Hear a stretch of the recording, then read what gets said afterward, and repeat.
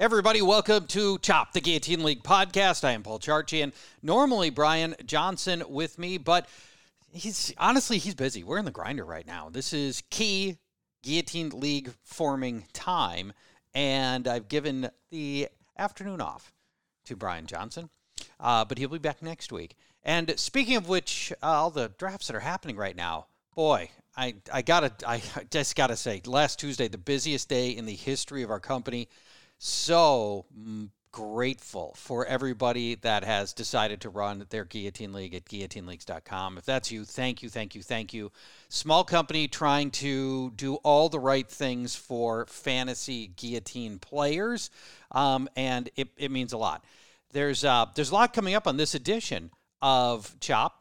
We're going to talk about what you need to know to set your week one lineup. For most of you, there are still drafts happening. Totally get that, depending on when you're listening to this edition of the Chop podcast.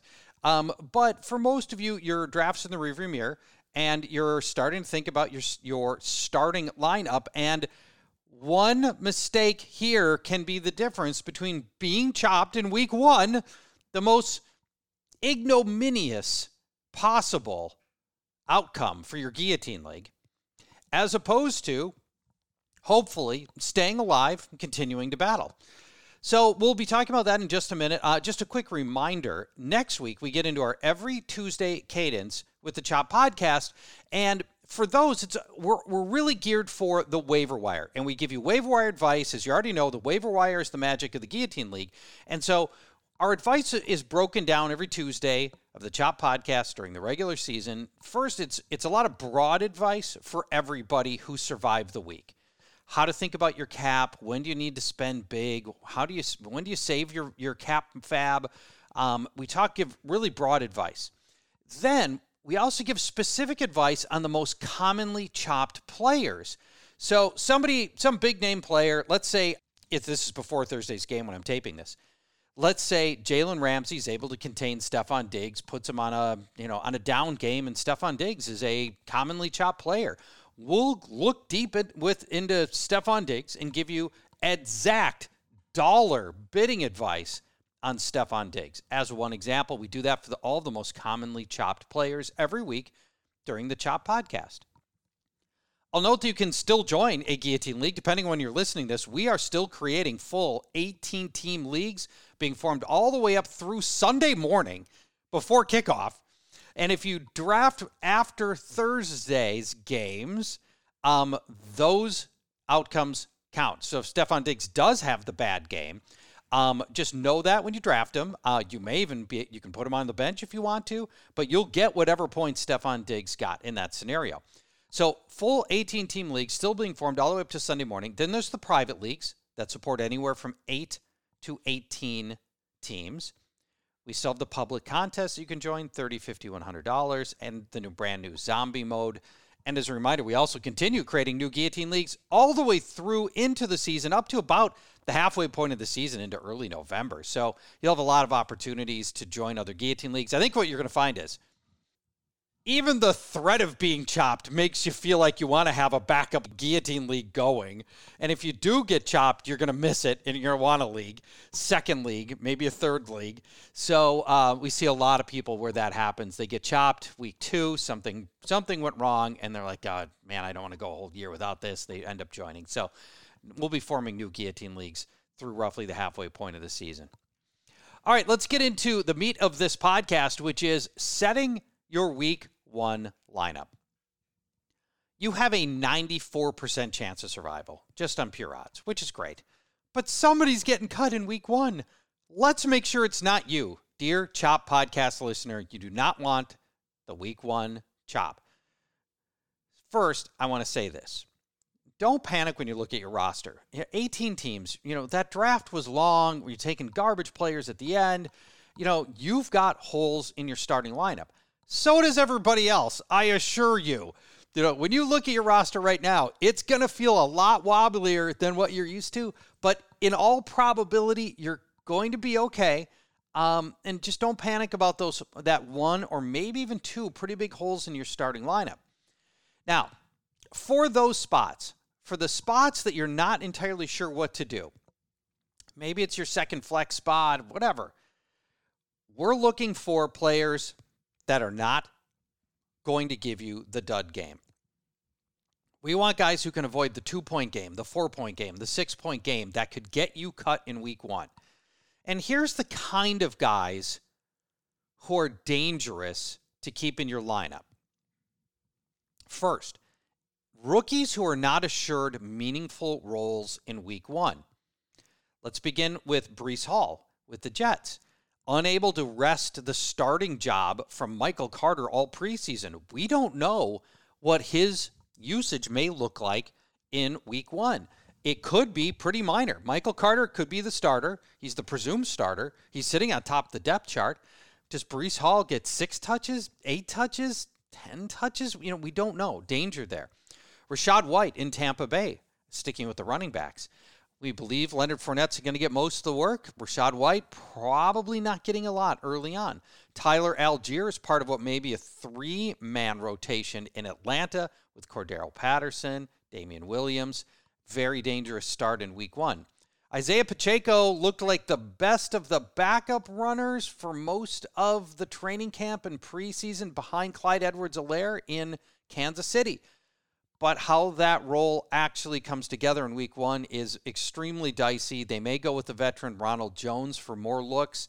That's something that you'll want to show a lot of caution on. And even James Cook, who looked really good in Buffalo's backfield in the preseason. That looks like a 3-man rotation. Don't know how that's going to work out. All of those guys, even Breece Hall, carry a fair amount of danger for your week 1 lineup. Let's go to the wide receivers. Some guys you may be tempted to start, but these are all players who are not assured meaningful roles in week 1. Treylon Burks in Tennessee, because of the injury, got injured on August 12th. We've seen very little of him.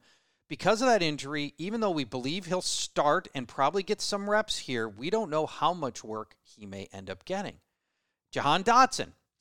He's probably going to be a starter, but this is a Washington offense that looks very, very inconsistent, and we don't know how quickly he'll come out of the gate. Chris Olave could be forced into a bigger role if it turns out that Michael Thomas can't go. But right now, especially early on, it feels like, and given his skill set, speed guy, run straight, run fast, if he doesn't get that Jameis Winston connection, you worry about Chris Olave. Romeo Doubs in Green Bay could be pushed into a bigger role if it turns out Allen Lazard can't play or not. Who knows? I mean, even if Lazard's out, it just could be a lot of other players. We don't know that Doubs going to get a big role right away. I'm very optimistic about Sky Moore in Kansas City, but even I think you need to show a little bit of caution week 1. They still have got a lot of other receivers that they can go to, and it's not clear that he would get a lot of work right off the bat. Jalen Tolbert in Dallas, again, could be a starter thanks to injury in week 1, but unclear what his role might be and how many balls could come his way as well. And Garrett Wilson is another player that I'm showing some caution on with the Jets. Don't know about the Jets. The quarterback situation is not ideal in all probability, and it's unclear what his role might be early on as well. So those are all the rookies that I would show caution on that you may not want to start in week 1. Then there's a whole other set of guys with unclear injury situations that you'll want to stay very much on top of before you start. Allen Lazard, J.K. Dobbins, Michael Gallup, Kadarius Toney, Rondell Moore, Russell Gage, Van Jefferson on Thursday, Isaiah Spiller, all guys who are coming into the season hurt. And, the last thing you want is somebody who is either a last-minute deactivation or somebody who just doesn't get the ball much because of the injury or has a relapse on the injury in game. So show a lot of caution with those guys and make sure you're up to speed on them if you do decide to put them in your lineup. Now, it wouldn't be fair to give you all of this advice on guys not to start if I don't turn it around and talk about the guys that I think you could start that you might not be thinking about starting. These are bench players and maybe even free agents who are steady, if unheralded, performers. These are guys that are likely to get you in that 6 to 10 fantasy point range, and that's all we're looking for these kinds of guys. We're just looking for the guys that aren't going to provide the dud for you, but you might have on the bench in week 1. We begin with Minnesota wide receiver KJ Osborne. Had 7 touchdowns last year after not having a single catch in his rookie year. As a sophomore, KJ Osborne blew up and posted the best third receiver season in Minnesota Vikings history, 700 yards, 7 touchdowns. He finished last year with 9 or more fantasy points in 5 of the last 6 games, and now he runs into a much better spot with a Vikings offense that will perform better under Kevin O'Connell. And all but certainly will perform better in almost all regards, but especially with the passing game. And, of course, KJ Osborne running out of the slot. You saw what Kevin O'Connell helped do with Cooper Kupp running from the slot last year. The next player that you should probably look at getting off of your bench and into your starting lineup, Washington running back J.D. McKissic, who posted 7 or more fantasy points in 6 of 9 games after the opener last year. Brian Robinson tragically not available for this game, and McKissic's going to maintain that pass-catching role. And, for running backs, that pass-catching ability helps set a pretty good floor. If you feel pretty good about your guy getting 4 catches and 40 yards, that's 8 points right there. That's pretty good for a running back. And if J.D. McKissic gets 3-4 more carries on top of that, there's your 10-point fantasy game. Tyler Boyd may be sitting on your bench. He had 7 or more fantasy points in 8 of the last 10 games of last year, totally overshadowed by T. Higgins and Jamar Chase in Cincinnati, of course, and rightfully so. But Tyler Boyd's just a steady performer. And Cincinnati really hasn't had a meaningful tight end in years, so that third receiving option usually goes to Tyler Boyd in most games. And again, 7 or more fantasy points in 8 of the last 10 games of last year. Here's another guy you may have drafted but aren't necessarily thinking about starting, and you should. Jacksonville wide receiver Marvin Jones. He had a shocking 120 targets last year, including 6 or more targets in 13 different games last season for Marvin Jones. Now, his targets from Trevor Lawrence were not very effective, but if you think the Jaguars get a bit better on offense this year, and that Trevor Lawrence gets a bit better, Marvin Jones' efficiency on those 120 targets should go way up. Statistically, the 120 targets didn't turn into a ton last year.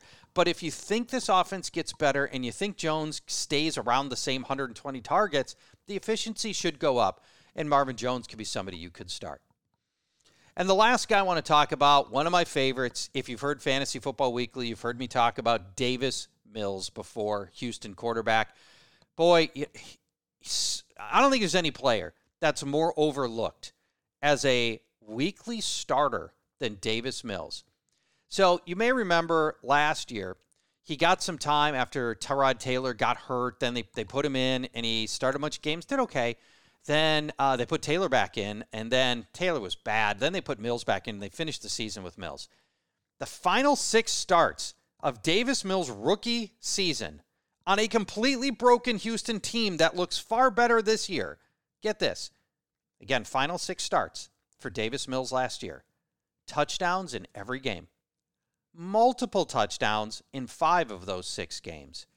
Over 250 passing yards in 4 of those 6 games, and over 300 passing yards in 3 of these 6 final games for Davis Mills.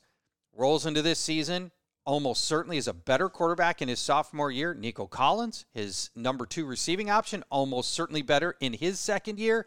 And then a more balanced offensive attack with an actual running game with Dameon Pierce. Davis Mills, interesting game against Indy as well, by the way. That Indy secondary completely reshuffled and will be starting 3 new starters for week 1. The Davis Mills matchup's pretty compelling, and somebody that may be on your bench that you should get off the bench and into your lineup.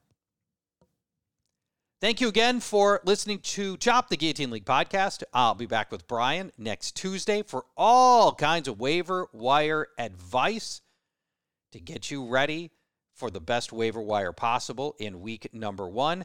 And I'll also mention, again, we are still joining, and you can still join, a new Guillotine League between now and the start of the season on Sunday Full 18-team leagues still being formed at guillotineleagues.com. All right, thanks again for listening, everybody. Talk to you in 1 week.